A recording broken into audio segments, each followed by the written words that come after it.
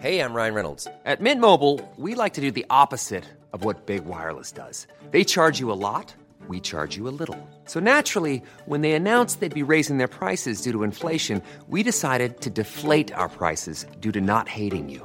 That's right. We're cutting the price of Mint Unlimited from $30 a month to just $15 a month. Give it a try at mintmobile.com/switch. $45 up front for 3 months plus taxes and fees. Promo rate for new customers for limited time. Unlimited more than 40 gigabytes per month. Slows full terms at mintmobile.com.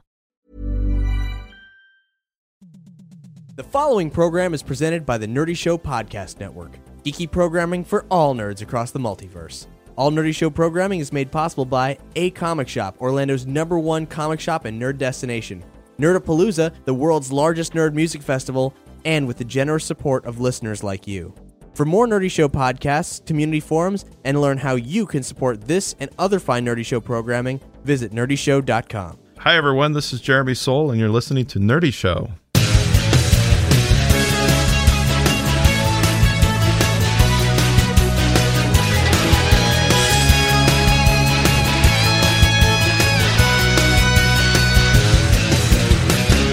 Welcome to Nerdy Show, a weekly podcast dedicated to every facet of nerddom. From comics and video games to science and technology, if it's geeky, we've got it covered. Hi, I'm Cap. Hello, I'm Tony. I'm Brandon. I'm Colin. Tony, can you say your voice, like your name and your actual voice? Sure, sorry. That was his actual voice. Hi, I'm Tony. It's like one of those little those little child caricatures from Latin American television. Tony. I'm Bobby. Bobby's World. Uncle Ted.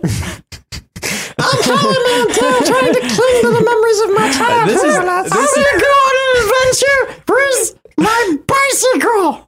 Bicycle, motherfucker! That's how Howie Mandel does it, ladies and gentlemen. This is not a 90s children's television episode of Nerdy Show. This This is a video game episode of Nerdy Show. It's always good when episodes get derailed, but it's usually good when they get derailed later. And so Ellen DeGeneres, that's what I'm thinking. So that we can set up the episode. People will have expectations for what we're actually going to deliver. I'm going to turn this recording into a 4-hour ordeal that you will hate.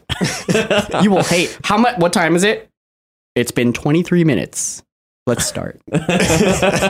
So in this episode, we're going to talk about Grand Theft Auto 5, which is, of course, I guess the best-selling thing in entertainment ever. Pretty much. It beat E.T. Well, it sold more copies on its first day, or rather, it had more money on its first day than the previous best-selling, which was Call of Duty Modern Warfare. I don't know. There's Black Ops 2. That's what it was. Black Ops 2. It hit $800 million on its first day. Yeah. And in 3 days, hit $1 billion. Guys, we're in the wrong business, I think. We need to make Grand Theft Auto ripoffs and call them GAT5. Saints Row just released some free downloadable content for the game called GAT5.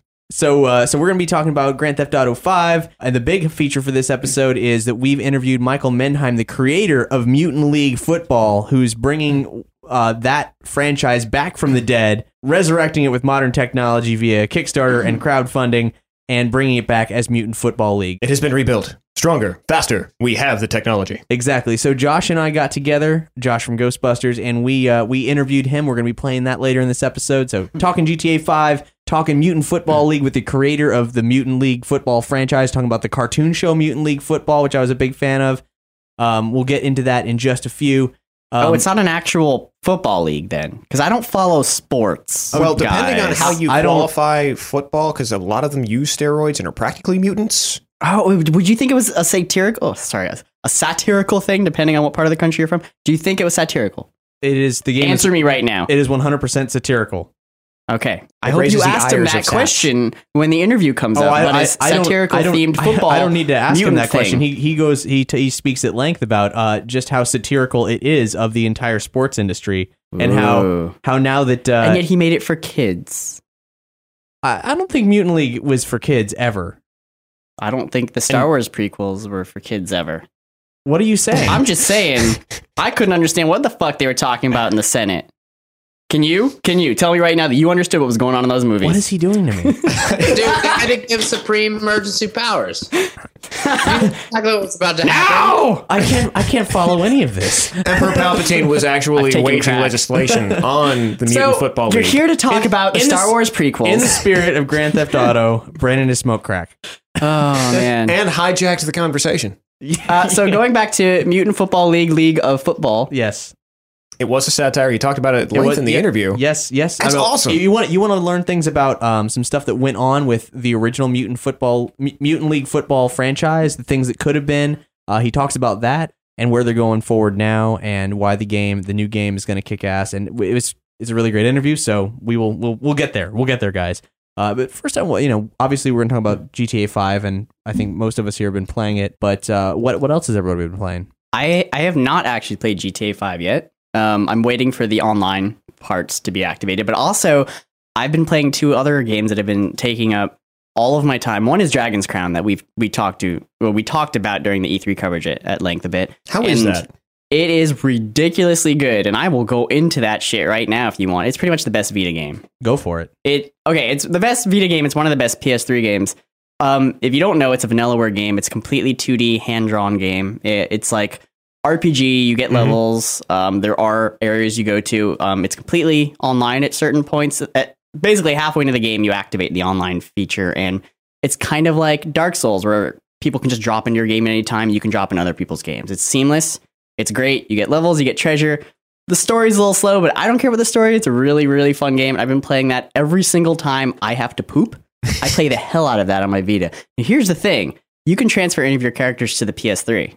Oh, very nice. Here's the bad thing. You have to buy the game for PS3. If you buy one, you don't get both. So I actually spent $90. I bought Dragon's Crown for PS3 and the Vita just so I'm like, I'm playing it here. And now I'm playing it here. I gotta poop. Let me transfer my character to the Vita so I can continue playing in the bathroom. That is really expensive toilet paper, essentially. Yeah, but I don't regret it because I love, they're both slightly different play mechanics, and I love both of them. I've played about 80 hours, and I've been playing every single character, trying to unlock all the artwork, all the achievements. The game is really long. I still haven't beaten it on all the difficulties. It unlocks more stuff the more you do.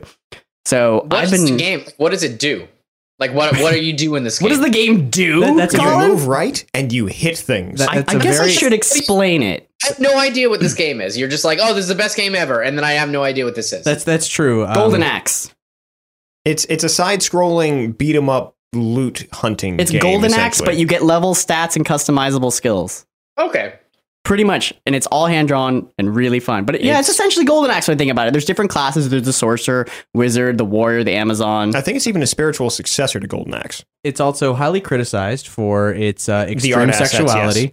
I was criticized by who? People who don't play it. People with no boobs or muscles. Yeah, that's what I'm talking about, and I've got both.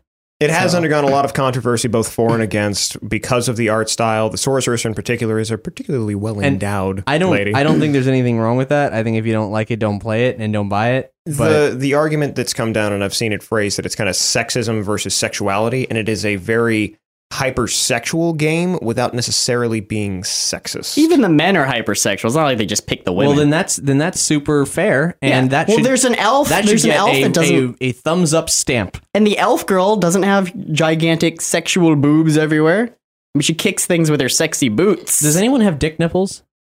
No, there are no dick nipples. Well, the dwarf. Nor are there little shitting bit. dick nipples. You know what? Hold on. Let me ask Brandon something. Yes, Brandon, is the game fun? Why, yes, it is. The end. The game's fun. It doesn't matter. I asked myself. Good. There. Okay. Pretty much like Golden Axe, but with levels. Okay. Done. Well, I'm glad you golden axed yourself a question. Oh, I see what you did there. The other thing I've been with Thundercat. I was really reaching. I did to make another that one. thing. I did another thing recently that I probably shouldn't have. Okay. But now I'm where's the hooked on body? it. You're hooked on murdering hookers. It's a little okay. Well, besides my hobbies, which we all know my hobbies, so whatever, get over it. Final Fantasy 14. Uh-huh. Yeah, I started You playing tracked down it. a copy of it? I finally got a copy after 2 weeks of them stopping all sales because no one could log on to the game because there were too many people. Here's the story. Let me just break it down for you. The original Final Fantasy 14 was an online game, whatever. Mm-hmm. It was doing terrible. They were shutting it down. I've never wanted once to play one of the Final Fantasy online games. They look shitty. I saw images of what they did to destroy the world, and it was quite amazing. There were gigantic airships of invading armies everywhere, really loud, really noisy. This star, every day you played the game, got closer and closer and closer to the ground and started to morph things. And then the world got destroyed, and that's how they ended it. Now, the new Final Fantasy 14, you're playing that world after it got destroyed. Which You're is why it's called essentially- A Realm Reborn. Yes, which is Okay. I think kind of clever, but in the That same way, is pretty cool. there's some really amazing videos and story elements that explain why it happened and showing it happen in the war and all this stuff. And it's been really fun. It is, a standard MMO, but with lots of Final Fantasy shit going on. But it's way better than the original Final Fantasy 14. And so many millions of people are hooked on it to the point where they did not understand that people were going to, like the new one, but they do, and it's really fun. Oh, Hooray! good for them. I look forward to 15. Provided the trailer lives up, or the like- game lives up to the trailer. You have to pay for a subscription, which kind of sucks, but But the new Final Fantasy 14 is so far really, really good, and I'm really enjoying it. Excellent. What about you, Colin? You had any time to play any games? I'm playing Castle of Illusion starring Mickey Mouse. Oh, the new one? Yeah, and it is fucking amazing.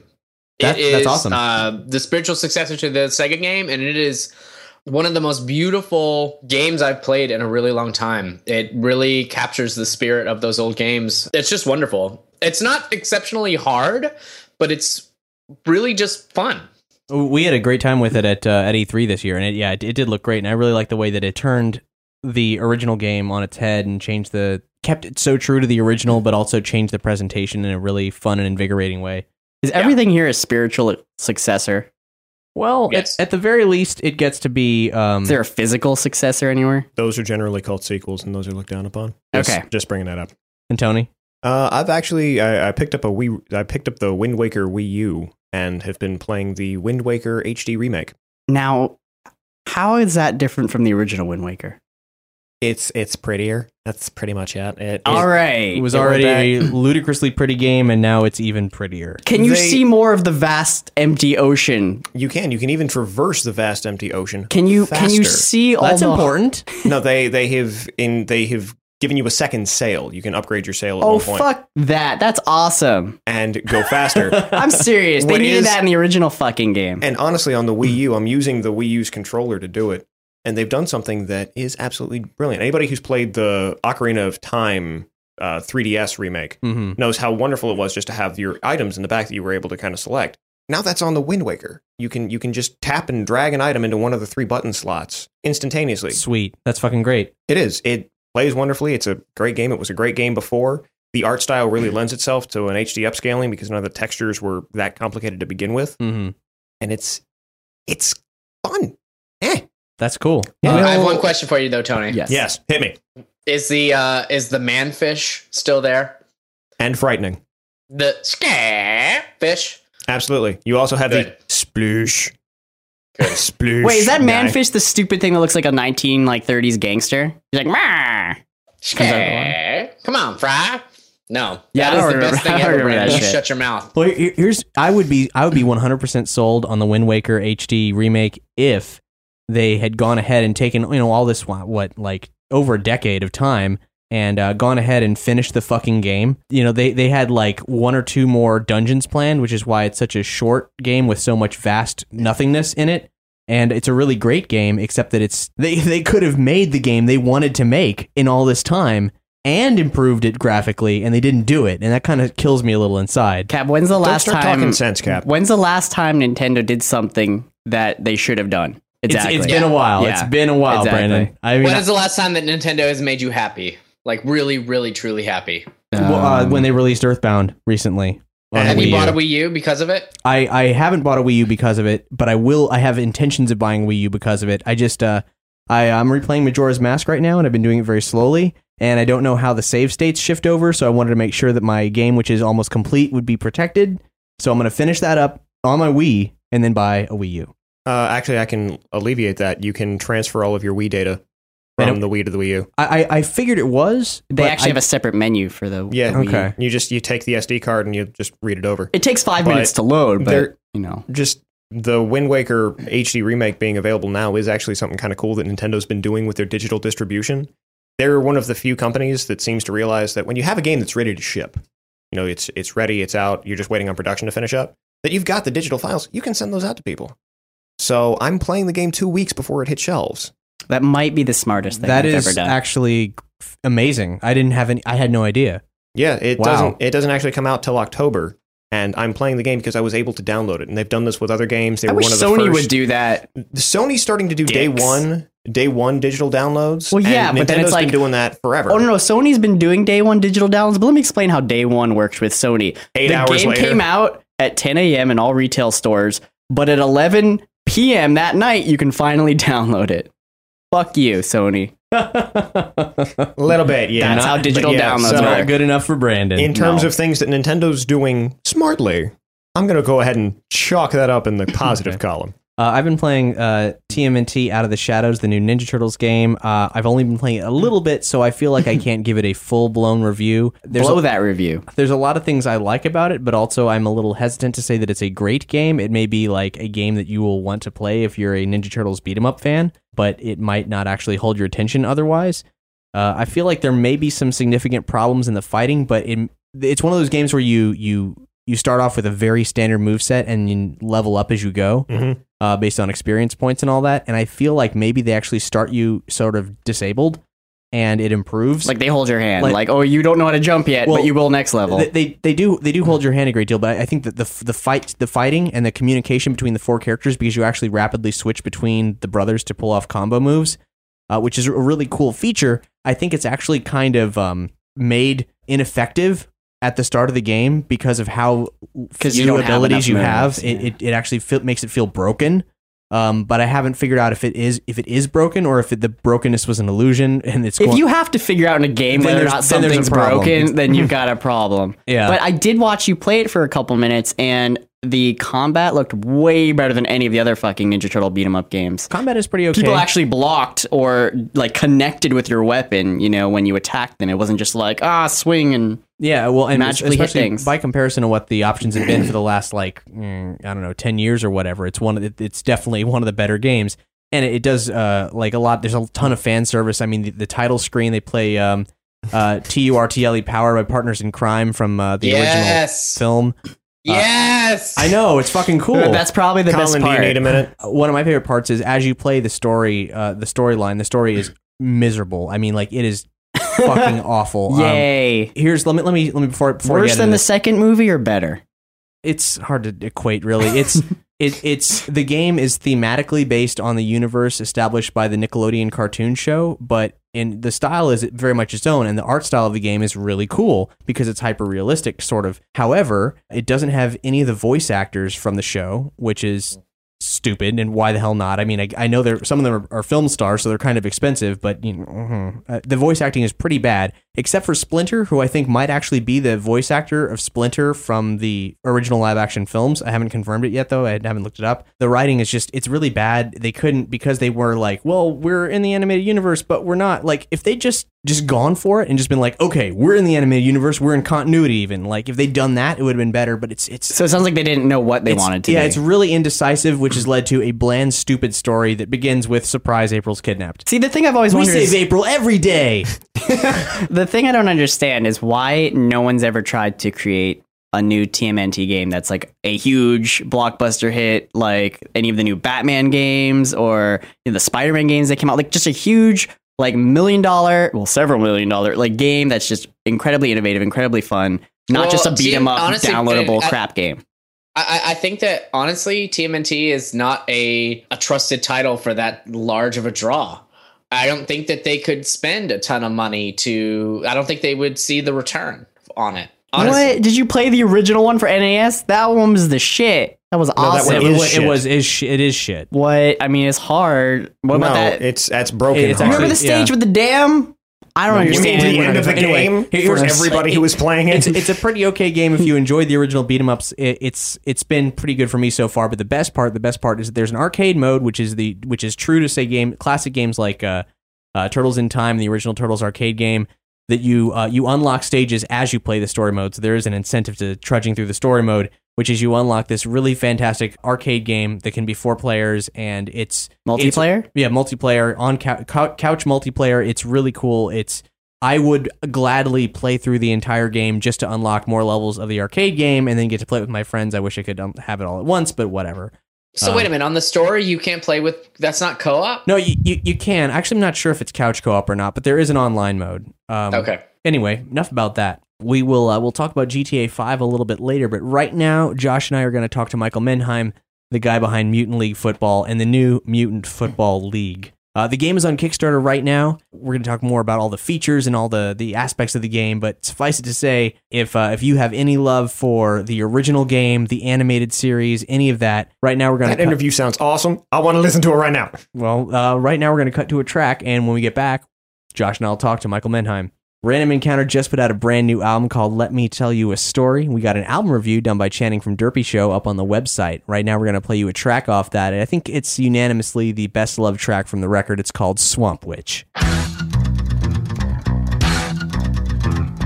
Listen, let me tell you a tale of a witch who's far from frail. She lives there in the woods, just a bit over yonder, and snatches little children who disobey their mothers and fathers. Baba Yaga, Baba Yaga. Through a forest dark where trees form perfect rows, there's a garden full of skulls of would-be heroes. Up in a cabin on the legs of a chicken lives an ancient hanging question sticking Baba Yaga.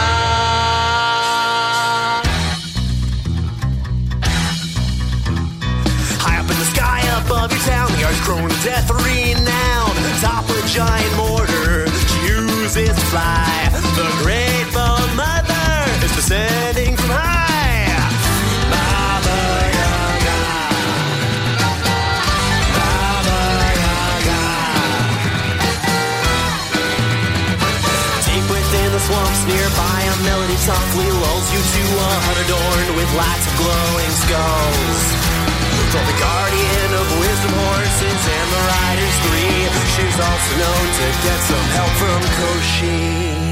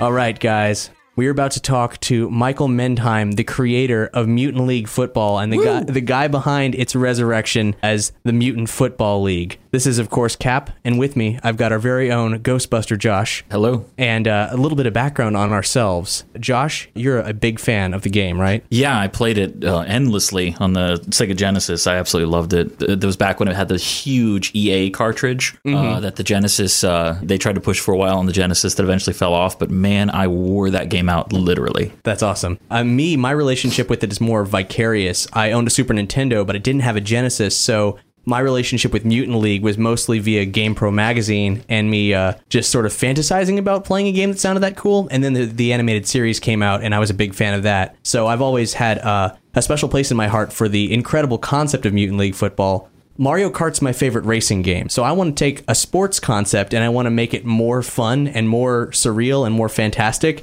and Mutant League always seemed to me that if I ever got a chance to play it, it would be my football game. It most certainly would. Okay, so with that introduction, we have Michael Mendheim on the phone. How you doing, man? Hey, I'm doing great. Josh and Cap, thank you so much for having me on here. I'm looking forward to this interview. We're looking forward to having you. Yeah, dude. I woke up one morning with a PR email in my inbox that told me that something I'd been waiting to hear forever, that Mutant League Football was actually going to be remade. I mean, just like you said in your Kickstarter video, a new Mutant League has been something that's been requested by all of the internet for a very long time now. In my mind, it's always seemed like a sure bet. So the fact that, you're here on the show and we're talking about a new Mutant League, that's the coolest thing ever. Even before the internet, I remember being like a 10-year-old kid And like Madden came out every year, you know, and we play Mutant League. Me and my buddy Matt and my buddy Cody be sitting on my bed playing Mutant League and just laughing, you know, at the explosions and guts and stuff. And then like the next year came along. We're like, hey, when you think the next Mutant League is going to come out? You think they would like Madden? They're going to do another one every year.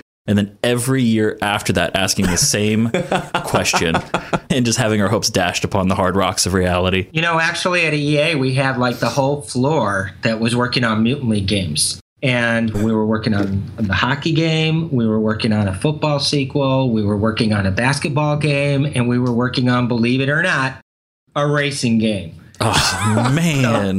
So if you guys remember Road Rash, that was a game that was like programmed by programming genius Dan Geisler. It was kind of like Road Rash, only with more different types of vehicles and stuff. But it was really cool. And then, you know, one day, just like I say in my video, boom, it was done. Yeah, you said the franchise was killed and also the game was suddenly canceled. And that sounds like more than, man, a whole department was canned. What happened, man? Right. Well, we actually got Mutant League Hockey out. We got it out a little faster than we would have liked. That game needed a little bit more baking in the oven. Uh-huh. But I get the fans liked it, and it had some really cool ideas, like guys falling through ice, and then you can see them under the ice floating underneath while you're skating over them, stuff like that. I love the slug Zamboni. Oh yeah, and he left a little trail on the ice too. Mm-hmm. So this game, we're doing a brand new game, brand new franchise. You know, none of the characters, none of the storylines. You know, the game view is going to be different. It's a brand new franchise.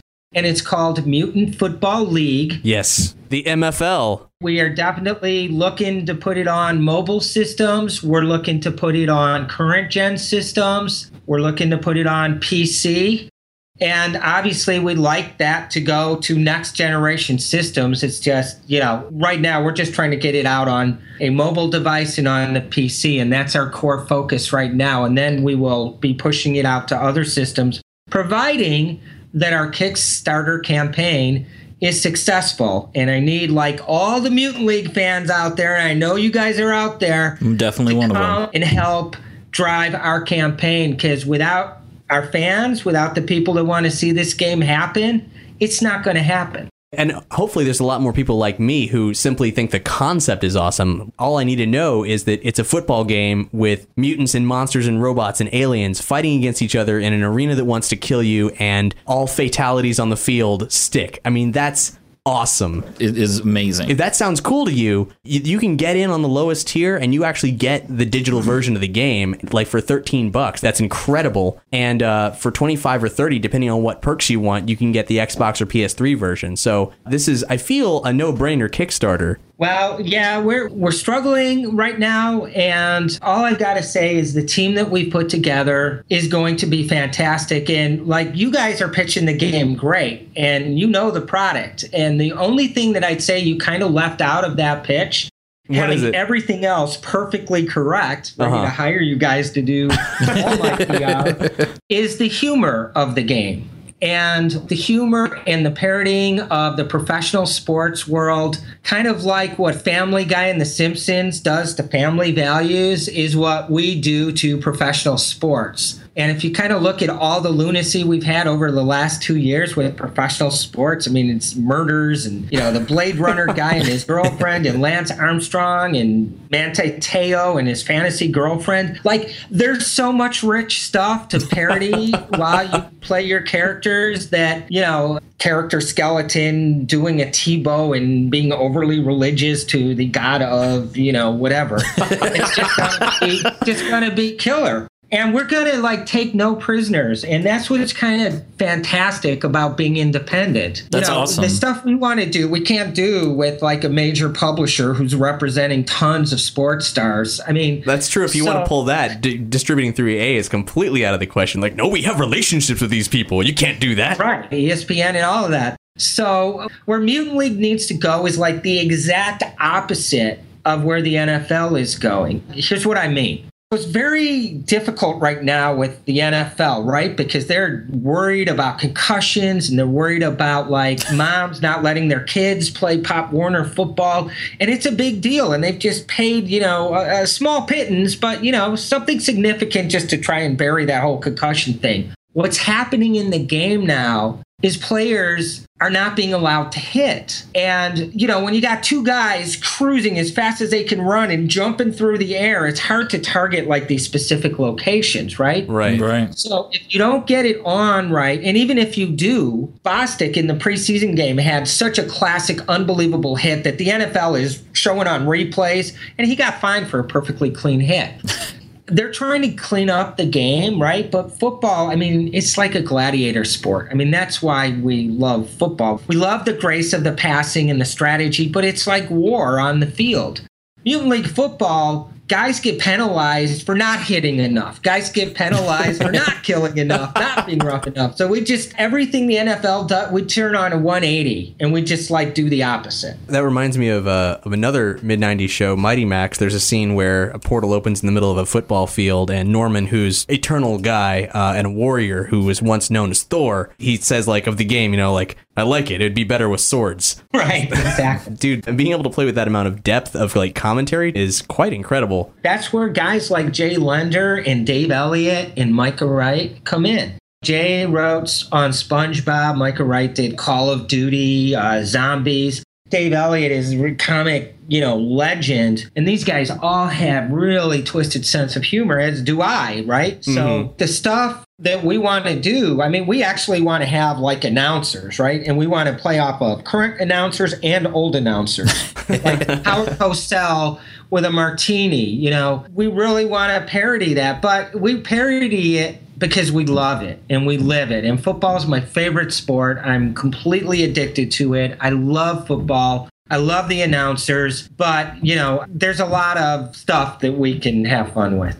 The writing staff that you have, Dave Elliott and Jay Lindard, like, it's good stock. Jay also did Phineas and Ferb, which is immensely popular right now. And oh, yeah. Dave Elliott's background, Weirding Willows and heavy metal. Oh, yeah. What more could you want for something like Mutant League? And also the art department, like Dave DeVries, who's done like Marvel trading cards, and Simon Beasley, who's done Lobo. Him especially, like, wow. Yeah, it fits perfectly. The epitome. That guy knows badass artwork. I did a graphic novel called Four Horsemen of the Apocalypse, and Simon did all the art for that graphic novel. It was a trilogy, and he's awesome. Hey, Simon's a pain in the ass at times, but he is a genius, right? He is an Eisner Award-winning genius. He's just like, he's a party guy, and he has fun, and anything can happen when you're with Simon. I mean, you can be in Comic-Con in San Diego, and then you're flying to Turkey, and that wouldn't surprise you at all. That's just Simon. Nice. So is this game, the art department, you're essentially creating sprites like in the first game, right? Well, different strategies for different consoles. It's going to be a little bit mix of 3D and 2D, but it's primarily 2D on the characters.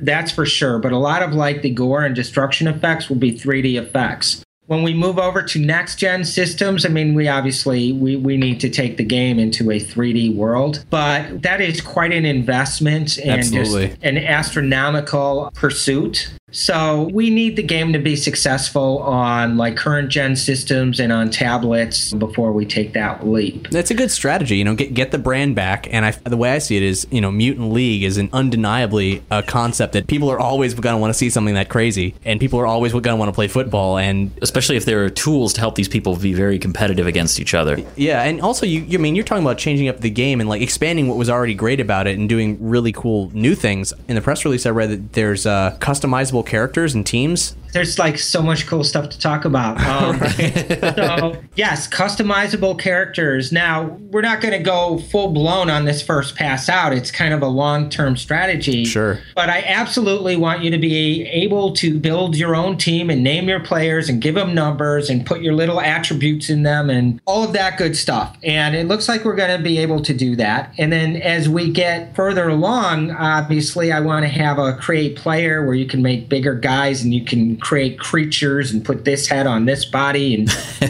do that kind of thing. So that's long term. Another cool thing that we've added, well, there's two, but one is like the idea of an enforcer. And this idea actually I've had for a while, where you'd like have a guy who's in chains, right, on the bench. And he's way bigger than everybody else. And he doesn't catch, he doesn't throw. He just stomps and eats people. He's like a wrecking ball in a china shop type of thing that you get to bring out, and then he does his mayhem, and then he either dies or a penalty finally gets called on him, and he goes into this great big electric chair in the penalty box, and they sizzle him to ashes. That's a great idea. So it'd be something like an expendable resource like timeouts that you would pull out when you need it. Kraken, you know.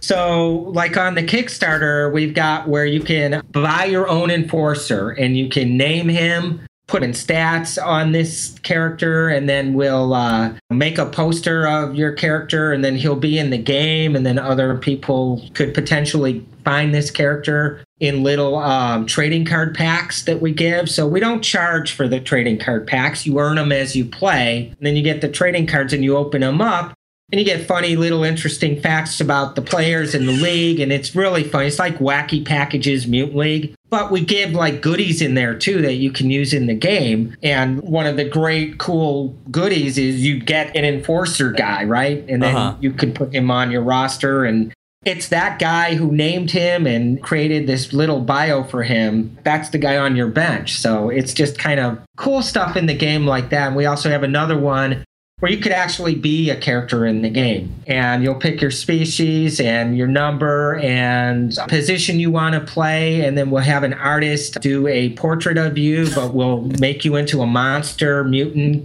type guy, whatever type of mutant you want to be within our race class. And then we'll also do a poster of that. And then you've got your dude who's on your team, and that other people can be lucky. If they get him in a card pack, they can put him on their team too. That's the kind of hands-on perks that is what makes Kickstarter great for things like game development. There's fewer franchises I've ever heard that really do offer more. How much do those perks go for?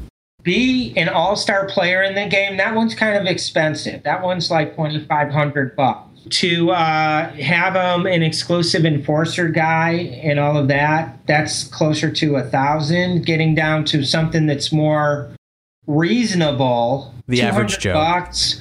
You can get the game in a collector's tin, a signed poster by Dave DeVries, all of the trading cards in a beautiful tin signed by the whole art team, jerseys, hoodies, and then tons and tons of attack moves and defensive plays, and the making of the game art book, the game soundtrack. And we have a big price range, right? So like you were saying at the beginning, you can come in and drop $13. And for $13, you've got the digital PC version of the game, and we'll throw in a little icon that'll be by your name or your team name that says you're an original backer, and we give you the newsletter and a free pack of cards for $13. You know, so if enough people plunk down $13, if like everybody who bought the original game plunked down $13, this game is on next-gen systems. It really is crazy when you think about how well the first one did. And everybody knows about it. Even people who've never played it know about it.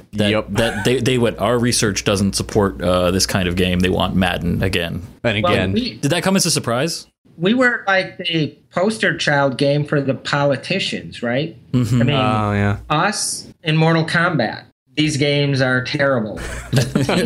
Could you imagine like the Mutant League television show trying to run on Saturday morning today? Like there's not even a chance. Maybe it'd go on Adult Swim. Yeah. It wasn't as lighthearted as something that uses a sword like Adventure Time or anything like that either. It was lots of overt violence. For anybody who's never seen the show, like it is a miracle that they got away with doing it. There's dismemberments all over the place, and the thing that really made it okay was the blood wasn't red, it was green, and when you got a limb tore off, it could grow back, and if your head was torn off, you weren't dead. But all the actual gore was still there. It was just funnier. Also, in 1993 or 94, whenever the show came out, it was the first cartoon show that ever used 3D graphics. That's true. The opening title's the blimp in the stadium and such. That's true. Oh my goodness. It looks like a level of Doom these days, but back then, never seen it before.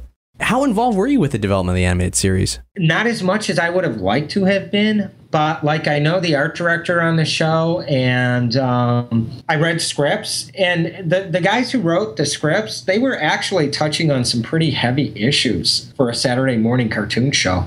They were dealing with like some gay issues. They were dealing with kids getting the wrong message from the athletes. They were dealing with steroids. I mean, they had like some heavy topics for a Saturday morning cartoon show. Yeah, I mean, it left a heck of an impression on me. And I think the show might be best known for its second season, where it kind of adopted way stronger episode-to-episode continuity than most shows at the time were offering. And they also had a prominent, unconventionally strong female character, Thrasher.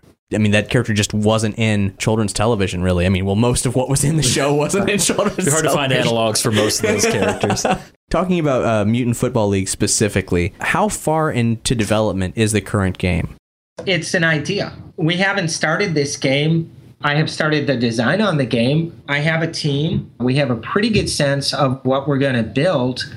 I have a couple engineers ready to go, but I need the funding to make the game. Yeah. So that's where we're at. What's super exciting for me is we're going to be collaborating with Run Games. And Run Games are the guys who do a game called Football Heroes. This has been going on for about 8 weeks, and we've been kind of evaluating their tech. And I've been talking to those guys, and those guys are great. They are from EA as well. And their football game, I think it's going to be the best football game on mobile phones. And, you know, I'm sorry, but I think it's going to play better than Madden as well.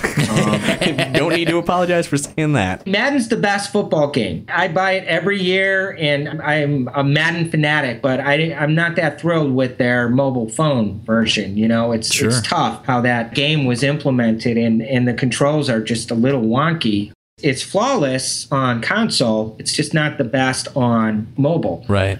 Football Heroes has a Tecmo Bowl kind of view. Okay. And there's a lot of ideas in there that are kind of Mutant League-y. So Football Heroes is very casual. It's a casual game, but underneath there's a very sound football engine and a football game going on. And I was playing this game. I've been talking to those guys, and they actually did a Kickstarter too. And they were asking for substantially less than I am, but they got their funding, and they've been working on the game for a while. And that game's going to be dropping like any day now. If we're going to build on top of that, and our development time on top of that is like going to get cut in half. That is awesome. It's doing like 75% of what we want it to do. Now, our game, AI-wise, is going to be more like simulation football. I mean, it's still arcadey, don't get me wrong. But, you know, I like a football game where there's strategy, where I'm never going to allow like the other team to cheat in a way that's, you know, not fair. Right. Mm-hmm. I'm talking about sometimes like when you roll up a score, there's some football games the other team just is like twice as fast as you. Yeah. Or all of a sudden you're starting to fumble a lot just to keep that score close. I don't like that kind of stuff. I like keeping it kind of real. But then you have these cartoon characters on top of it with all this madcap violence and just complete off-the-wall antics. And anything and everything, including an asteroid coming out of the sky, can land on the field. But within that, the sound structure and architecture of the football game, it's like mechanic-wise, it's playing like a good football game. Mm-hmm. One of the things that helped the original be as strong a game as it was is you had all your original ideas, but my understanding was that it was built off the engine of the Madden of the time. So wrong? Okay. Everybody believes that. What it did have was like a lot of the Madden fathers, like Scott Orr, Richard Hilleman, both game gods. You know, I'm bowing right now. They had like a lot of insight, but we didn't use the Madden engine. We built our own engine for Mutant League. That's extra impressive, actually, because, I mean, it's one thing to think, well, you know, take a great game and put a great idea over the top of it, but having built both from the ground up, it makes the game even more unique, really. I think, I don't know, having played it would seem like it would be difficult to adapt the Madden engine to do some of the things that Mutant League Football did. Even the interface was kind of like when you go to pass, like the guys run off screen and you get little images of them, and the fact that your players die and they're off the roster. Like, it may have just been a better choice to build it. I was the guy who kind of did all the diagrams for how all the defensive zones were going to work. Mm-hmm. And they're all zones. And you can call, like, even man-to-man coverage, it's just like, okay, you can design the game just using, like, boxes and circles. And you just go, like, this box sticks to this circle. And then it's all up to their ratings, right? If the box has better ratings than the circle and the box is the receiver, over time, it'll spread from the defender. And then you have zone coverages. But what happens, what makes Mutant League particularly nasty, is when you remove one of those players from the AI because he's dead. And like you can only field a team of 6 now. You can't field a team of 7. So you kind of have to go back and do the AI. You know, if it's 7-on-7, you have to do AI for 7 players. You have to do it for 6 players. You have to do it for 5 players. And then at around 4 players, that's kind of when you call the forfeit. That's a very good point. Will we be seeing 7-player teams like on the Genesis or a full 11-player teams? Oh, no way. Not 11 players. No, too much. No reason for 11 players. Yeah. 11 players offers a lot of difficulty, and by reducing the number of players, I can have more species types on the field. That's and cool. The species types are cool. They're like different types of mutant and monster type characters. And without 11, 22 guys on the field, you can get a little closer with the cameras. And I'd rather have personalities. My whole thing is trying to get the player to have empathy with their character. So we have little stories, we have little commercials. You play with your guy, you're always protecting him. Right. He's a wise ass, he cracks off, he might swear at you, but he's your guy. And you protect him. And over games, like in the playoffs, you care about your dude. If you think he's going to get hurt, you put him on the bench. And like subconsciously, that's what this game does. Because I always thought like I'd pull out like these little creatures in my pocket, put them on the table and, go to battle. But I care about these guys because they're my team and I'm their coach and I manage them. So when you lose a star player who you've like been nurturing and that's painful. And now, of course, all the characters can be rejuvenated. And if you want to play the games where if you lose a guy, he comes back the next game, that's great. But during the game, when you lose him, there's a sense of loss and, oh my God, now what? That's what we try to pull out. And the more personality we can give these little creatures and the more smart-assy we can make them, the better the game's going to be, the more the player's going to care about them. And we'll get that feeling where, there's these little monsters on the field and they're battling it out and it's a game to the death. And then the look and feel of the game, we're never going to go like totally hyper real and gritty because the violence is just too hardcore for them. You got to have like some levity to offset the violence. Right. Mm-hmm. So we do a stylized realism, but like when a guy gets hit or whatever, you'll always know it's always cartoony. And the deaths and the dismemberments and all of that stuff, it's always funny. It's always cartoony. When the head pops off, it's like Looney Tunes. So that's kind of the world we keep it in. And just so there's some distinction between reality and this little fantasy game you're playing.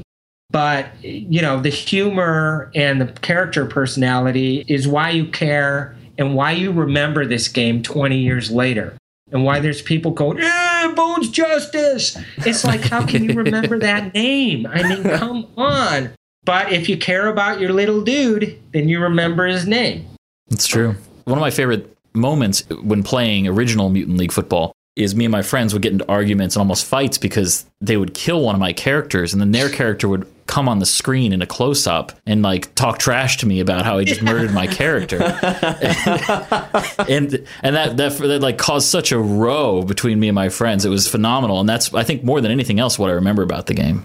Yeah, it's messed up. Look, I'm a little nuts, right? So we for sure built this game to be a drinking college type of game. But like the kids loved it too. And the violence was at a level that, it's up to the parents to decide. But like, it's like a lot of the humor's like 12-year-old, 10-year-old humor. And they just eat it up like crazy. But you've got like your college dudes, or a little partied out and playing the game. And then it's like, what the? They run over a mine, right? And then there's a fumble. Then the other guys get it and they're running it back for a touchdown and just the right hit. And then he dies. Then the ball flies around. Then another guy picks it up and runs it and scores a touchdown. That's like crazy stuff. And like everybody watching it is like clapping and screaming. And then you have this little character pop up on the screen and go, nah, nah, nah, nah. and like the guy's head explodes. It's hilarious. Are you including any RPG elements in the players where if a star player is doing well, he starts gaining more stats? Yeah, absolutely. Awesome. Cool. We're going to have RPG elements, and the thing that's cool about hooking up with the Football Hero guys, run games, the look, the art direction of the game, it's got like these littler characters, kind of almost like out of the world of Zynga. But it's a really fun game. I mean, I've been playing it. It's addictive. It's a sound football game. And I'm playing it. I'm like, man, I can put Mutant League on this game and it will work. And I called those guys up. I saw the screenshots. And I was talking to Michael Marzola, who's a creative director there. And I introduced myself and he knew who I was. And we were talking about it. And he's like, I've got a bunch of people that are going, are you going to do Mutant League on this game? And I'm like, no, we're doing Football Heroes. And I'm like, well, I'm Michael Menheim, man. We should talk. Can you give me a build? So he gave me a build, and the build has been improving over the time, and it just made this huge leap. And I'm like, oh my God, I'm convinced. Let's go get this deal done. So their game has like a whole RPG thing going on in it. And we certainly want to use those aspects of it, because once you put the RPG elements in it, you care even more about your characters, because now you're like managing, I want this and this rating, I want that. You know, you care about them that much more. So that engine comes with all of that stuff, and we're absolutely going to use it. That is awesome. Yeah. You definitely got at least $30 from me. All right. Now, a lot of the features, you've announced a lot of them for the game. One of my biggest pet peeves with Madden is that the last, I think, great football game I played was ESPN NFL 2K5. And that just had a host of features that nobody had ever seen before. And the next year it was shut down completely by, I'm assuming, EA. What happened was, I mean, EA got the NFL and Players Association license. So the guys at the other publisher could no longer use the names and the teams. So it's such a tragedy. If you can't use like the Chicago Bears or the 49ers, you got problems. But the biggest thing I've noticed is that every single year since then, EA has come out with some new feature in Madden that nobody's ever seen before, but was totally in ESPN NFL 2K5. But things that people really, really wanted, like the ability to change your sounds to your personal MP3s that you had stored in your Xbox and things like that, and Dynasty mode, and the way you actually mattered as a coach, like you build your own personal house and you know, you could trade players and stuff like that, and then with an online community nobody'd ever even tried before in Madden. What kind of big features are you packing in for the players other than the creative player? Is there a big online focus that you're going with? Well, yeah. I mean, when you're building games, you have your short-term and your long-term meta goals. And obviously the meta goal for a game like this would be to have a big online community where people have their own teams and they're competing against each other. And based on skill level, you run all these different tournaments that might last however long they last, and you are playing a series of games against each other for the championship. And that would be great. And we would love to do that with more than just one sport. So we have to see. It's critical that the first couple games are really successful, and then we can build on that and go where the fans want us to go. But I can't get the first couple games out without people contributing to our Kickstarter campaign. Absolutely. Definitely. Man, I really want this game to happen.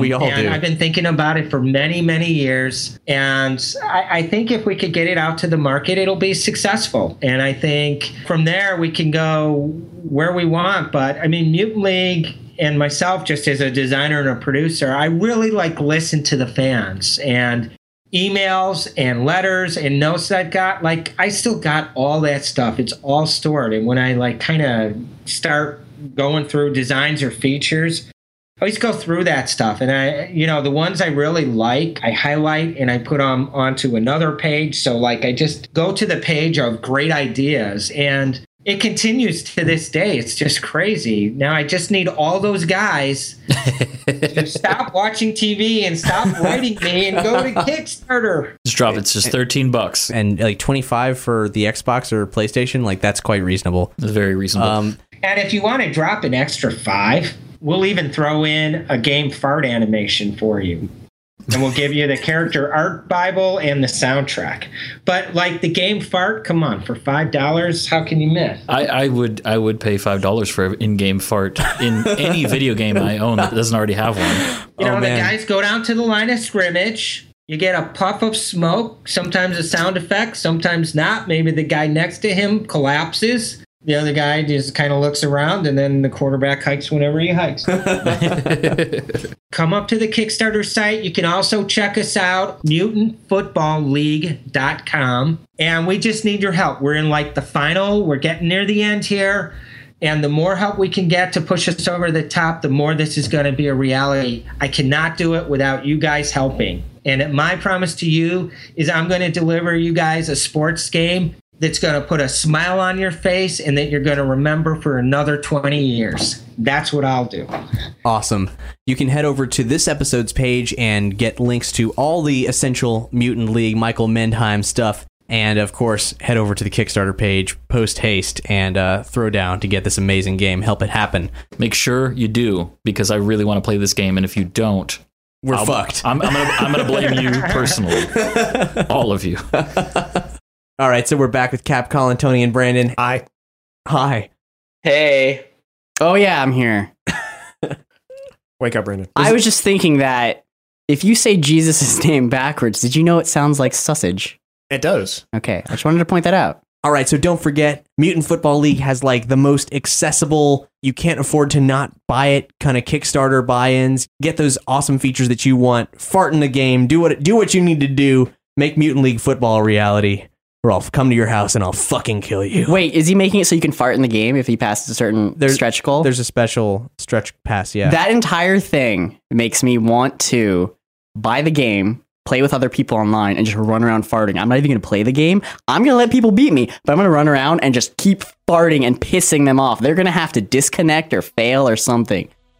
I'm going to fart on everyone. Farts by Brandon Gerson. And they're going to fail. And it's going to You say need that production It's going to say fish and mailed when they fail. All right, so music time. It's time for music. We got a track, a remix from Chrono Trigger called Chrono Trigger Weaving the Threads of Time by Chris Emeritsu.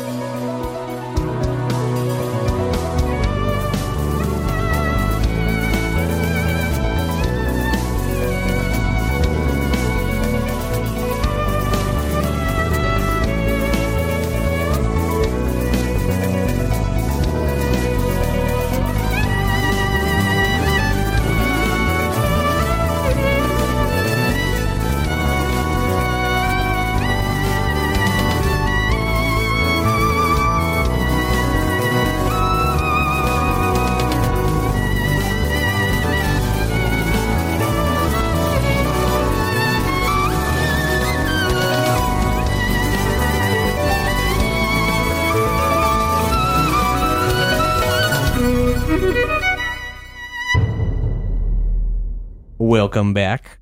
We missed you. We missed you so much. You know, right now we got a role-playing game support drive going on, and if you're listening to this exactly when this episode came out, then there's a matter of hours left. Hours, man, hours!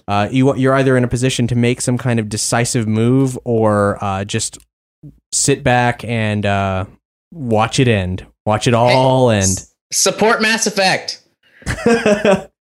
At this point, Call of Cthulhu has a redonkulous lead. It doesn't look like anything can compete with it. And what's weird is it got this lead. I mean, good, more power to it. And Tolan threw down big time to make that happen. And I expected there was going to be a war between the other top three contenders. Mm-hmm. But instead, it's kind of like the Call of Cthulhu winning by such a landslide actually inspired more people to continue contributing to Call of Cthulhu who hadn't contributed at all.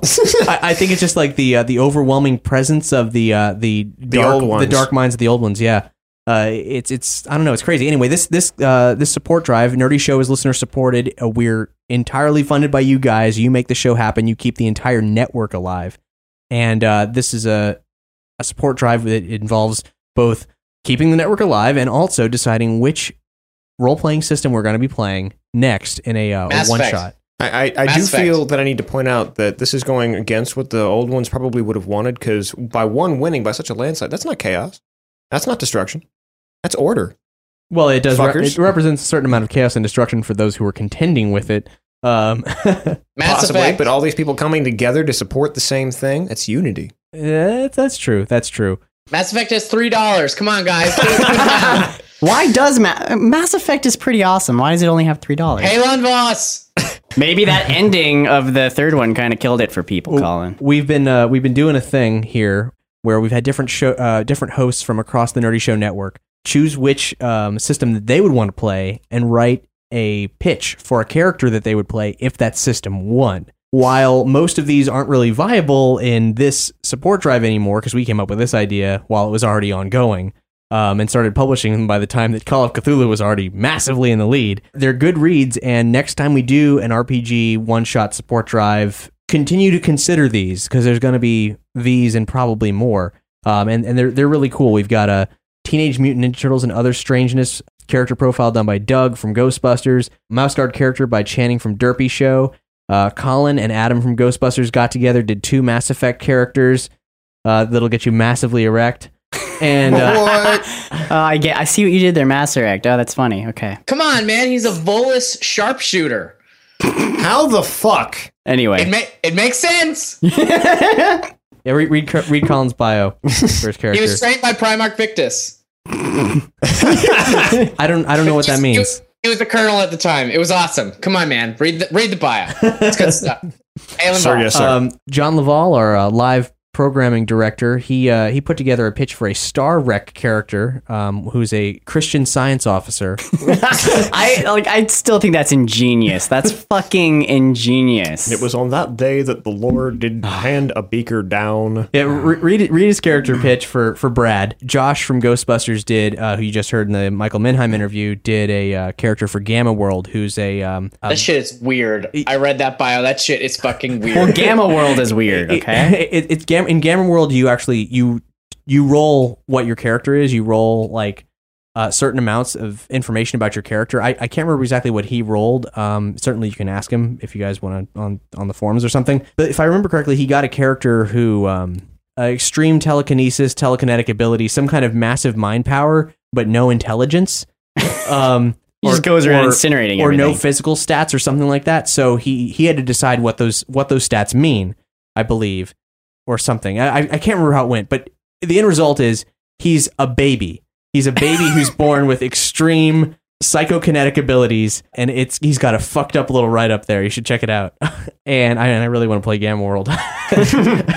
And then finally, Adam from Ghostbusters did another profile as a Firefly character, and Brandon did a Shadowrun character. And I don't even write or like writing, so it's an honor for you to read something that I've put down on a digital piece of paper. It's funny that you say that, because when you do write, it's really quite the showstopper. Like my fingers just move, and whatever shit comes out, I'm like done. The first chapter to Weekend at Bernie's 3. Oh yeah, I forgot about that. Your memories of the Vietnam War when you served over there. Don't even bring that up. Don't bring that up And again. now Grundle Taint. Yeah, Yeah, Grundle. Grundle Taint, the cybernetic troll. Yep.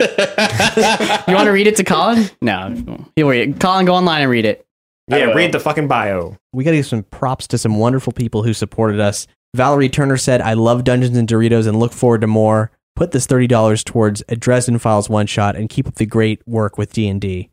Benjamin Britt said, Call of Cthulhu, I want you all to die lost in madness.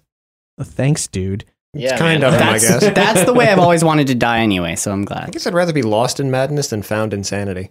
Brandon, here's one for you. This just happened.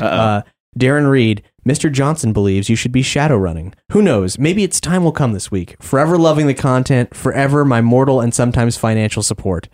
I really hope Shadowrun wins. I mean, it looks like a long shot right now, but a long shot is an it overstatement. is one of the most complicated shits ever, so good luck. Good luck for Shadowrun. Kevin McDonald said, if I win a microsode, I'd like Jamesy to RP his attempt to sleep on the Poca Center roof or reminisce about his college days. Jamesy Roquette, the voice of reason. Oh, God. And Brandon, he did get a microsode, and that is what's going to happen. James E. Roquette, relive the college days. What's sad is you have become the voice of reason. A secret about his past will be revealed. A truth will be known. And one of them will die. Either the truth or the past. I don't know. I haven't decided yet. But one of them as will much as he definitely drinks, die. the past might just die. So, Sean Lawlor, he contributed to us and left no message and didn't say what he's contributing towards, but you've still got time, man. If you want to put that money specifically towards one of the role-playing systems, the power's yours. Jeffrey Voss said, count me in the crowd for Cthulhu goodness. I'm curious how spooky you can make it. Tyler Conrad said, I guess I didn't have to burn great sacrifices for Lord Cthulhu. Chaosium version, I presume? I don't even know what that means. I don't know what that means either. Yeah, we'll find out. What I can tell you about what we've been asked to do with Call of Cthulhu by the fan who originally put the game on the map for this support drive, Bryce Harris, was that it be set in the 1920s. Now, is that how it is anyway, or he just really wanted it in the 1920s version? I hear there's several options, like 1920s, 1970s, and modern. What year was Atomic Robo around during the 1920s? Yes, he was. That was. I'm just saying. Kind of the point of Volume 3 of Atomic Robo. If Brian's anywhere to be found. Well, we're actually going to be playing the Atomic Robo role-playing game soon, so... Ooh, crossover. I think we should probably keep them separate, but... You're going to try, but it's going to be hard. Who knows? Mauron said, toss my additional $10 towards Star Rex so that John Laval's Brad can help spread the good news of our Lord and Savior, Jesus Christ. I love that guy. God damn it, Mauron. I don't think I could actually play that. I'd feel really weird and awkward, but the whole idea of it is amazing. So Mauron commented on our Mega Man episode. Uh-huh. And he was talking about how much he loved Mega Man and etc. But the original reason for him posting the comment was from Canada. Neil Young forever. You're welcome, Canada. P.S. Sorry. Not sorry. I'm not sorry. He's I'm not Canadian. sorry. He's perpetually sorry. It's okay. Yeah, Mauron is awesome, and if you haven't, As are all of you, as are all of you. If you haven't checked out our Mega Man episode, it's our episode from last week. It's an episode of Nerdy Show Prime, our big blockbuster episodes. We talk about Mega Man. We interview Charlie from Fangamer, who are designing the merch for Mighty Number 9, the game from Inafune-san, one of the lead creators for all of Mega Man. We talk to the Proto Men, and we talk to Brett from Capcom Unity about the 2 new Mega Man albums coming out. So definitely check that out. Of course, more talk about the amazing crowdfunded projects like Mighty Number 9, River City Ransom Underground, the new continuation of River City Ransom, which looks amazing. Like, this is just a list of stuff you can't not contribute to. I've contributed to all of these. Please contribute to Mighty Number 9. I want more shit in that game. Of course, Mutant Football League, and there's actually another game getting resurrected that I'm unfamiliar with the original. I've only seen it in little gifs online of this weird little purple-haired genie girl dancing sexily. Shantae. And it's a game called Shantae Half Genie Hero, and it's based on a very, very well-loved Game Boy Color game, Game Boy Advance game. Color. It's people love it. I've never played it, but and it's way forward, coming back again. The They just sprites are cute. they do the the DuckTales. Now all of a sudden a half genie, half hero. It's Way Forward. They're game studio that's done, like Tony said, the new remake of DuckTales. They also did Adventure Time game. Hey Ice King, Why'd You Steal Our Garbage? You could say they're leading the way forward. What? You could say that. I've been working on that joke for a while. But sometimes the way forward is also the way back. They look to the past to find the way forward. Okay. Anyway, we're not done. We're not done talking support yet. We got one more. Matthew Cox. He contributed for Call of Cthulhu, and he got a microsode. He said, "Sup, guys. Been a long time listener from when Brian shared the love from nuclear power way back when, and that is a long time, dude. It's good to hear from you." Yeah, sup, Cox. Did you say sup Cox or suck Cox? That depends. Sup. Well, hey, you know what? It could be either way. Because you do sup on a cock. Yeah. Oh my god, I don't. I do not. I can't reach. Whatever cox sucking is happening right now is only the best kind. The kind spoken of in dirty Arabic poems. I like the worst kind where it's covered in feces. And back to what Matthew Cox was saying about having listened to us for our quality content for so long. Always goes to feces with me. It does. It all goes to shit, Brandon. Would is there no Waterworld tabletop? Why is that not on the fucking menu? Oh my god, I would love that. Nothing's free in Waterworld. I like... That would be really cool. I'd also like to say what would you do? Look for dry land the whole game? I was gonna write a character profile thing, but I didn't have time to. Dryland's a myth, Brandon. I've seen it. Nah, there's a tattoo on the back of some chick. But our Arceus suggested that, well, maybe you could play Sagas Modern, the modern day adaptation of the same system we use for Dungeons and Doritos, like kind of like an Earthbound game, because it takes magic and turns into like psychic abilities and stuff. And I was like, oh, well, yeah, I could do that. I haven't fleshed out a character. I didn't have time, but that was what I was gonna do anyway. Back to Matthew Cox, who said, "Sup, guys? It's been a while. Brian, nuclear power, way back. Yes. You guys got me through some rough times, so this is some long overdue payback. Also, hearing the Protomen reminded me of the good times at PAX Australia this year. So I guess this guy either is one, a jet setter, or two, Australian. Either way, Good awesome. day. Well, good day, mate, and put another shrimp on the Barbie for us.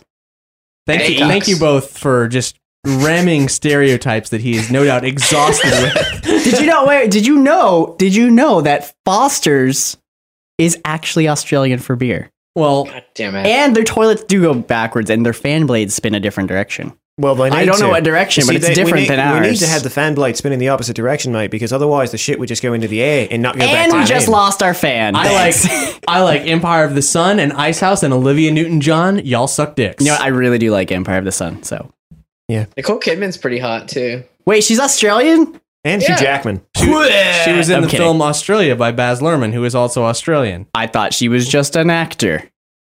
Also starring Hugh Jackman. Sorry, I didn't realize she was playing herself in and that therefore movie. was grown in a vat. I don't know about anything that's just happened. Sorry, Cox. Someday we'll talk about GTA 5. He was good times at PAX Australia this year, and my awesome souvenir, the mighty drumstick of truth and rock. So I guess he caught one of the Reanimator's sticks. Ooh, nice. Probably when he was standing somewhere he should not have been. He caught his stick in his mouth. Cox caught a stick in his mouth? You guys were alienating the one fan we have feel from really Australia. terrible about this. All right, anyway. Matthew Cox, you've been listening long enough. Australia? You should know to expect this. I mean, we do stuff like this, but anyway, is there any other support things you must mention? Yes, I need to finish this letter because you're going to like it. You're going to like it. Also, read Cox's letter.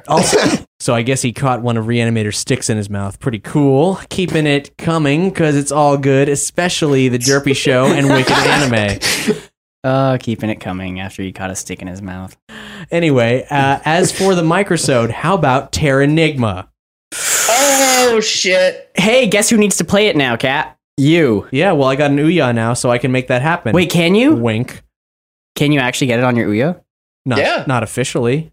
Yeah, the Ouya that is was the wink for. It is a quote-unquote emulator machine. That is one of my favorite games. You have no idea. You have some idea. Well, I have some idea because I played at least a quarter of it before my which means you didn't even get to the real game. Oh my god. You were just in the depressing parts. The animal boss broke and I couldn't beat him. and I was just stuck in a room with the battle music, not able to do anything. This is one of the only video games that has ever made me cry during the ending. And that's a lot because I don't really have emotions besides anger and confusion and hatred. And constipation. Yeah, well, Was I that guess that's an emotion. before or after you took out your tear ducts? Because it would be more or less after. impressive. My tear ducks live in the pond behind me, and when I need them, I call them, and they bring me my magical tears. My tear ducts. Thank you. For dry red eyes, use Brandon's tear ducts. You just squeeze them a bit. So I believe, and Matthew, correct me if I'm wrong, I believe Terranigma was actually one of the places where an English translation was made available. So lucky It's you. completely translated. Yeah, it is completely translated officially. Matthew Cox says, "This is the first game to give me existential crisis, plus is so hard to get. Even though I live in a country where it was actually released, I still had to emulate it." Yeah. Which is saying something. This is the game that gave me a benchmark for epic stories and solid gameplay, and along with Planescape Torment, helped me to define who I am and what I believe. Weighty stuff, huh? Wait, Planescape helped you define who you are. That's a bit fucked up. That game is great, but it's fucked up. At the same time, though, that game, you're playing an amnesiac. So as he's discovering who he is, You're Matthew dead. Cox was describing. You're playing a dead thing that Shut can't up. die. Anyway, much love from the other side of the world, Matt. Dude, thank you so much for that contribution, that wonderful letter that we butchered. And how long do you think the boat ride? Last name because we're 12. Anyway, it's high time we talk about GTA 5. Oh yeah, that game.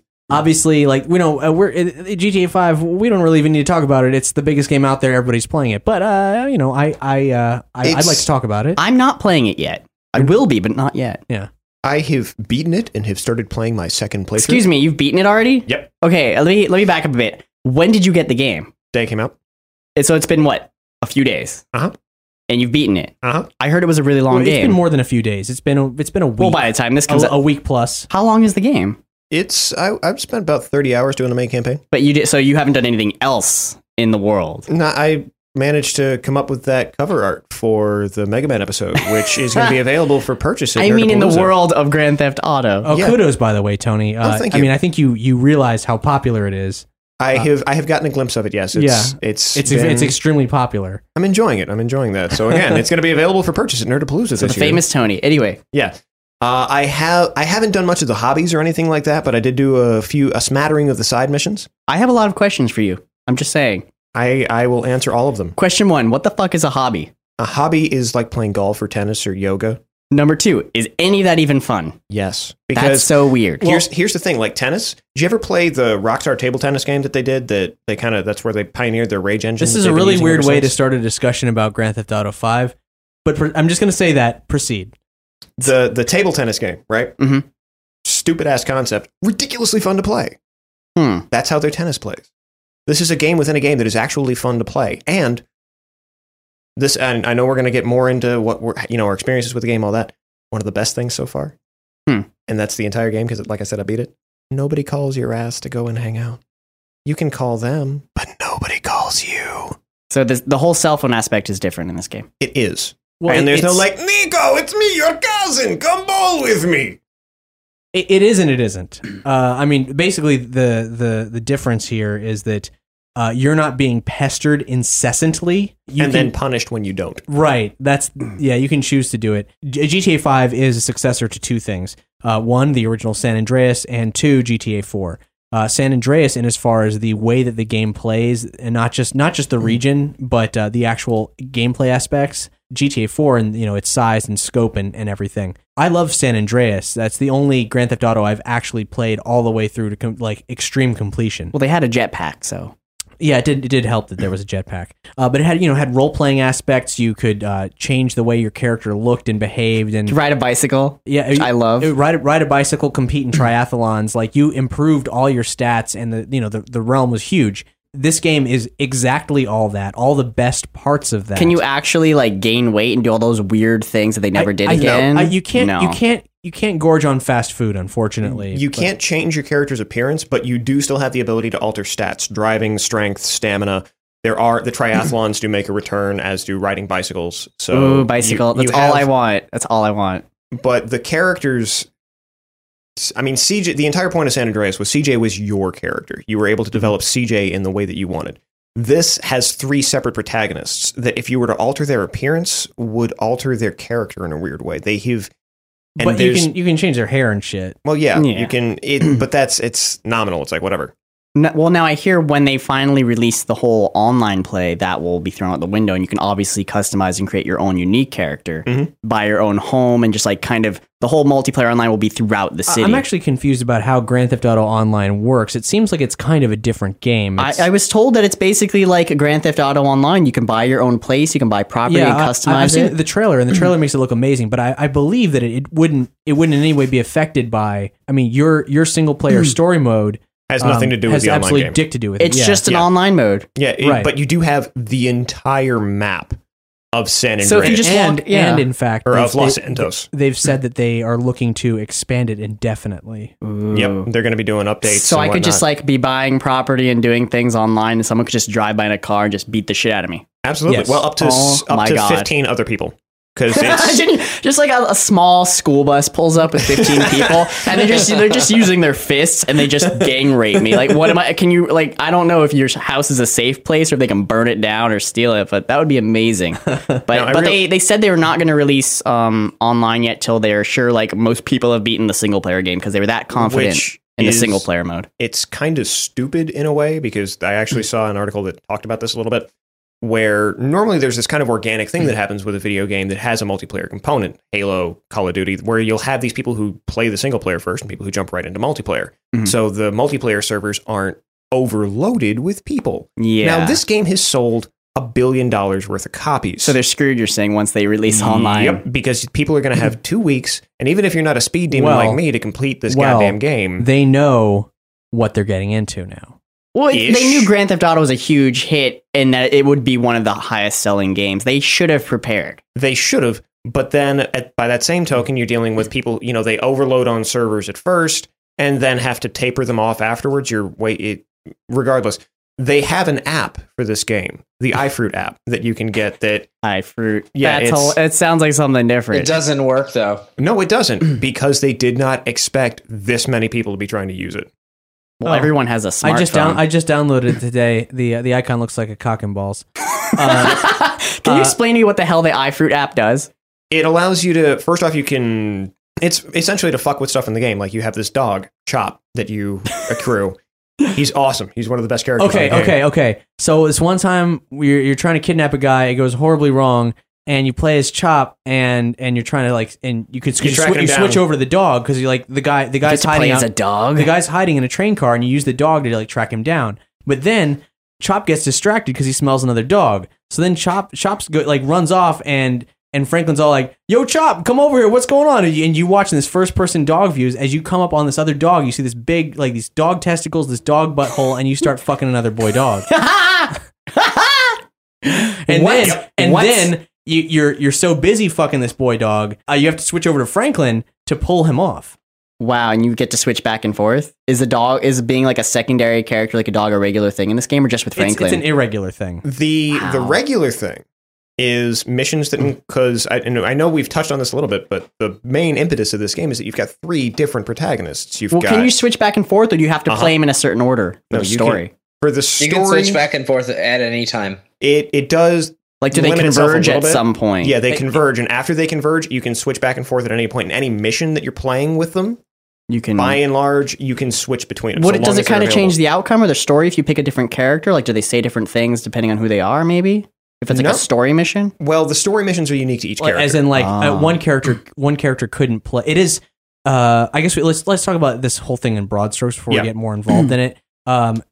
The story structure for Grand Theft Auto 5 is super weird. Most other games had a really more consistent inciting incident and narrative structure from the beginning. Obviously, you're generally somebody who's arriving into the city. You're kind of this fish out of water, so you're learning the way through. Yeah, CJ was coming back home. Nico was an immigrant's tale of building himself up from nothing. In this, it's actually kind of almost confusing because you have this. You're involved in a bank heist in North Yankton. They give you this weird ass flashback that's really cool because it's weird stuff you haven't seen before, like snow, Middle America snow during Christmas time, bank heist, and then all of a sudden you're in the future in Los Santos, and you're you're playing as one character, then you're playing as another character, and you don't know how they connect yet. And none of these what's really interesting is, and kind of brilliant, none of these characters they all know the world. They all know what's going on, who's doing what. So There's nobody, you're like, I don't know what's going on, but they know. But you're able to just kind of see it through their eyes, and the narrative never suffers for it. So they do it well. They do it brilliantly. They juggle 3 characters in a way that most games can't even handle one. So how is the story in this game then? Is it good? I love it. Okay. I absolutely That's all I need to know from you. Because I think it's probably as good as anything. I don't know that it's exceptional right now. I know that their storytelling dynamic is switching through characters. I know that action is really cool once it gets started, but it is... it does kind of bug me that the story just sort of, it happens. They're like, well, we're Grand Theft Auto. You know what to expect from us. So we don't need to actually provide you with like a solid starting point because you're just going to fuck off and drive around anyway. So yeah, that's actually my complaint that I was talking about on the Facebooks and stuff like that, and I got shit for it. But yeah, so that is how I feel. I 100% agree with you, Cap. But it's like, hey, you know how to play GTA? Go. You know, I from a lot of people that told me at work that who have the game, they said, well, they started the game, they played the story mission, and they just started driving, and then they never stopped driving, and they just have been driving around the city, not doing anything besides killing people. I mean, that's the story of every Grand Theft Auto game. If you want to do that, and it's so easy to do that, like, well, you drive around and something weird happens, and you go follow that, or you see a question mark on the map, and you go do that, and all of a sudden you're smoking some weird weed that gives you these alien that shit was alien awesome. hallucinations. No, I heard for about anybody that. who thinks that GTA 4 was way too serious, GTA 5 is right back in the balance that you like. Because it's got the absurdity, the hilarity. That the shooting aliens thing is fucking fantastic. Do you think they're doing that because of Saints Row, though? No, I really Saints don't. Row had the whole alien thing. It did, but I think that this was... I think that this was just kind of getting back to the absurdity that people expected from GTA. So they're not real aliens, they're drug aliens. They are drug aliens. Okay. Yeah. And I will say, I mean, the inciting incident in this, even though it's just part of the prologue, is that bank heist. Yeah, Which it's a weird... I get where you're coming from, that it is kind of a weird thing. I mean, you played the whole game, so you know how all this ties together, and I don't doubt that. I'm just like, by comparison to previous Rockstar games, like, I don't doubt there's a really good narrative in there, but they have... It's a slow build. They've loosened it up so much that it's just so easy to get distracted now. They do nothing to try to, reel you in. For example, when CJ returns to Los Santos, he gets immediately beaten up by a crooked cop. Yeah.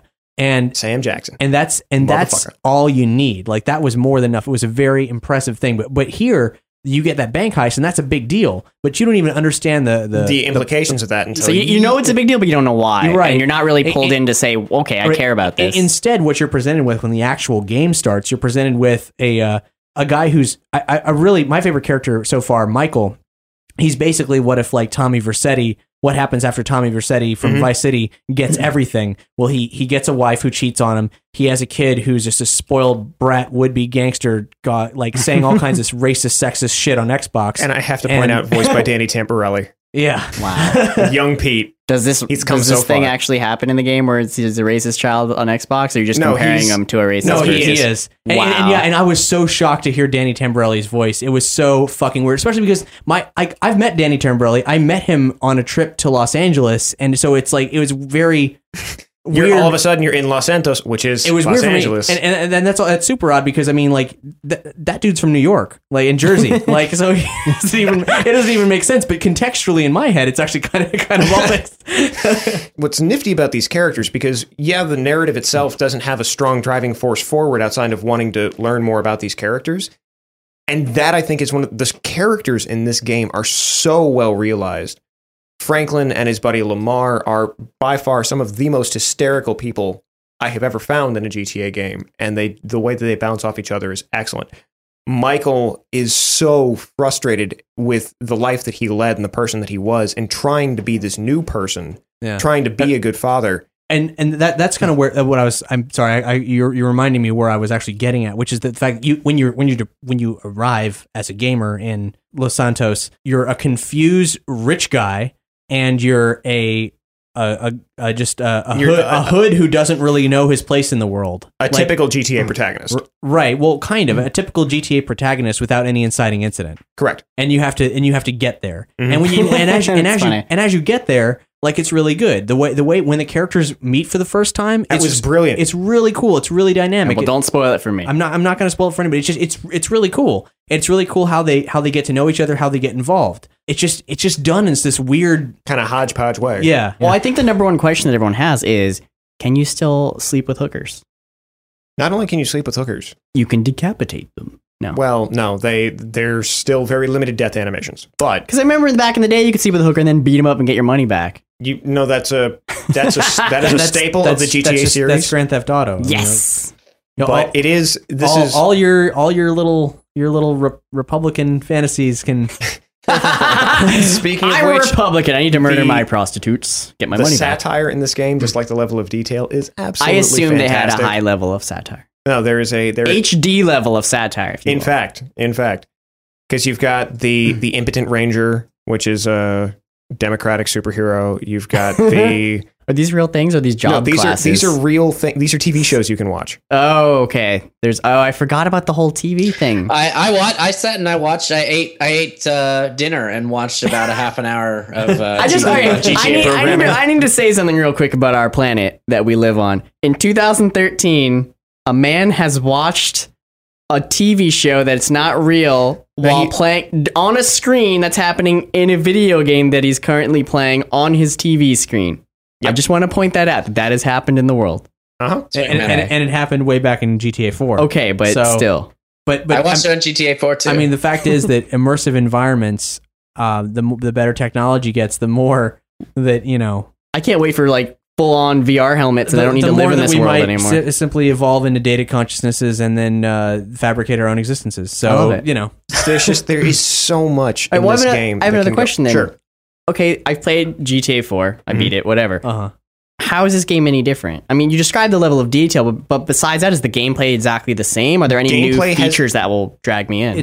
There's a few new features. First off, they have brought back flying vehicles, so you can fly. Like planes, helicopters. Helicopters.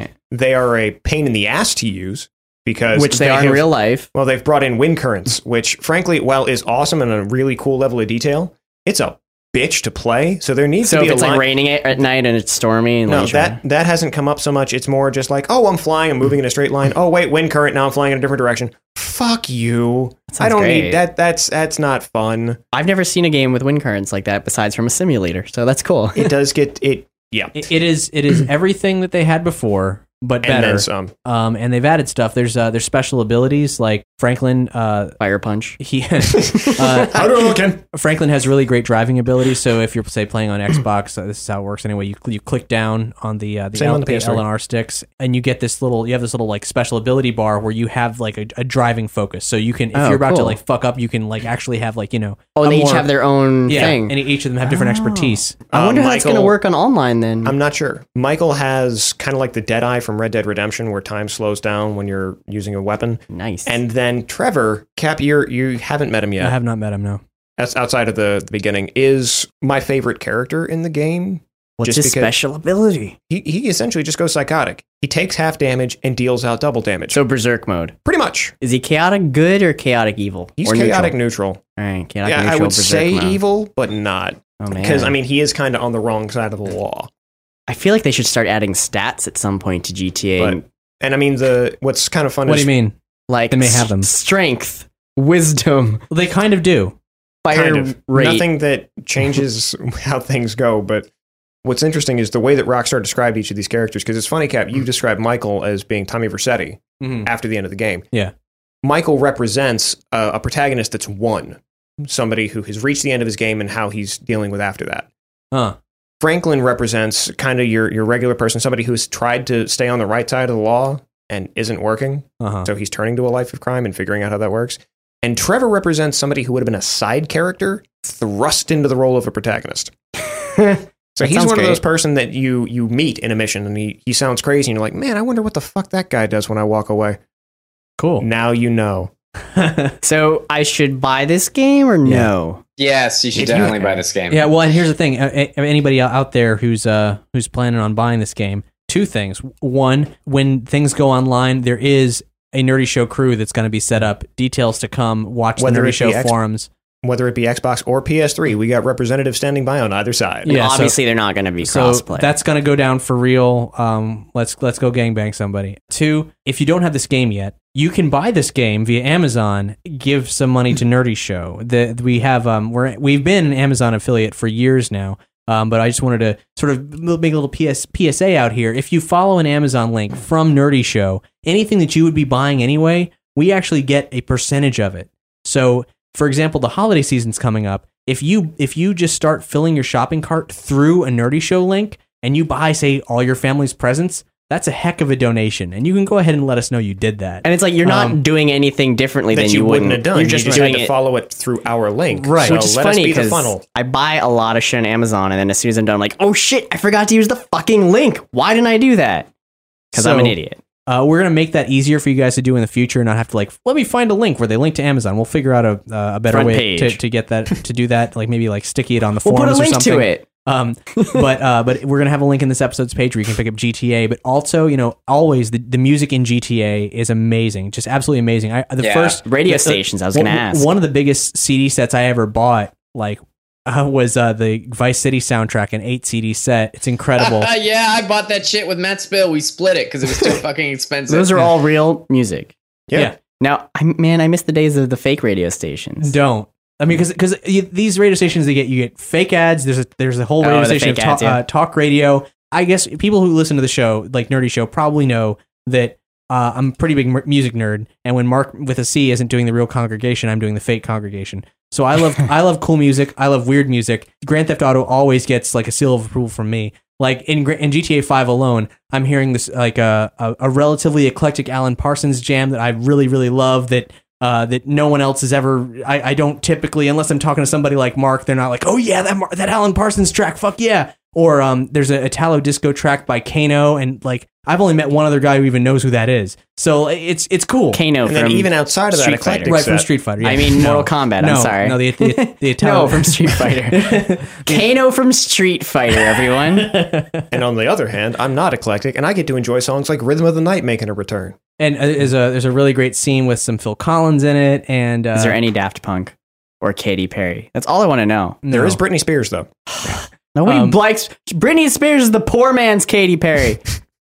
But it's fucking great. It's fucking great. They have 3 volumes of music out so far right now. They have volume 1, the original music, as in brand new music from a huge array of artists that's featured for the first time in GTA 5. So they're real artists, and they made it specifically for the game before it's released. Or at least before it's out on their albums. That's cool. Waves, Twin Shadow, Tyler the Creator from Odd Future, and nice, and Loiter Squad. Yeah, that's awesome. And of course the soundtrack with a whole bunch of a compilation of all the tracks from the radio, not all the tracks, but at least some of the tracks, and then the score. This is the first time that GTA has had a full-blown original score with elements that change depending on what you're doing in the game. It's all amorphous. It bleeds together. Massive nerd credibility for them. Tangerine Dream did the score for them. They are one of 3 groups that did the score. That's pretty impressive. Yeah, it's Tangerine Dream, Woody Jackson, who did Red Dead Redemption and LA Noire, and the hip hop producing team, The Alchemist, and Oh No. So there's no way it's bad. It's great. It can't be bad. It's great. Now, so all those things, you can get all those records for $9.99 a piece, or all together as a full compilation for $24.99, and we'll have links to where you can pick all that up. That's the sales pitch thing there. But I mean, oh my god, it's so good. Like the tagline for the game, just oh my god, it's so good. Okay, before we go though, before we finish this discussion of GTA 5, where do you rank it? Where do I rank it? In a scale of 1 to 10, or in all games ever? No, in terms of the Rockstar games. Oh, 1 out of 5 elements. How many? I've pretty much. My toe is in the water here. I'm just getting the feel of it. Like Tony said, I haven't even got to the 3rd character yet. So you're still in the beginning, pretty much. Tony? As somebody who has wrapped this up, this is the culmination of everything that Rockstar has been doing for the past 10 years. Manhunt?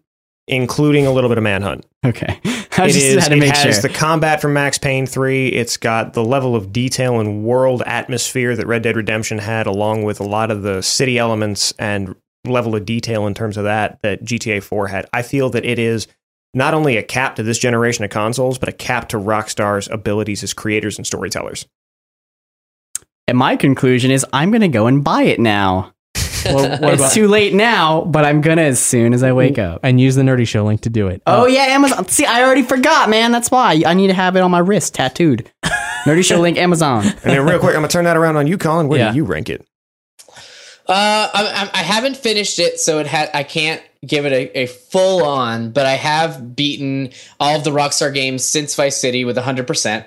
And I do have to say that for me, the phone calling thing did not bother me as much as everybody else did. I don't know why, but I rank it below GTA 4, and I say that Red Dead is probably the best game that Rockstar's ever made. They got horses, so it's not really fair. So, but that's just me. And does that list include LA Noire? LA Noire is in there, yes. Okay. Yes. LA Noire it does beat out LA Noire. However, I love LA Noire for what it is. It's just it got too very repetitive. long. Yeah. Well, LA Noire also wasn't really a Rockstar game. It was a Team Bondi game that was released under the Rockstar banner. Right. So whatever the case. Yes. Maybe I'll reevaluate, but for right now, it's right under Red Dead. 4 and Red Dead. Yeah. Thanks so much for listening. If you want to buy the game, if you want to buy anything through Amazon and support Nerdy Show in doing it, go ahead and follow the links. That would be a super good thing. Just if you want to buy an LCD TV, buy it through the link. Yeah, stuff you're buying anyway. Just stuff you're buying anyway. You're already doing it. Just do it and click that link so we can get that paper. Yeah, we would like some paper, please. It's a dead buy us some paper because our printer is running low. Yeah, and some toner. A ream. Anyway, thank you so much for listening. Bye, I'm Cap. Bye, I'm Tony. Bye, I'm Brandon. Bye, I'm Colin. Vote for Mass Effect. Don't to spite Colin. If you're still if it's still September when you're listening to this, September 2013, go ahead and do some damage in the RPG support drive. If there's anything you can do, decide what role-playing system you want to win. Taking us out, we got something from DJ Cutman's label Game Chops. This is Mega Air by Pixelator.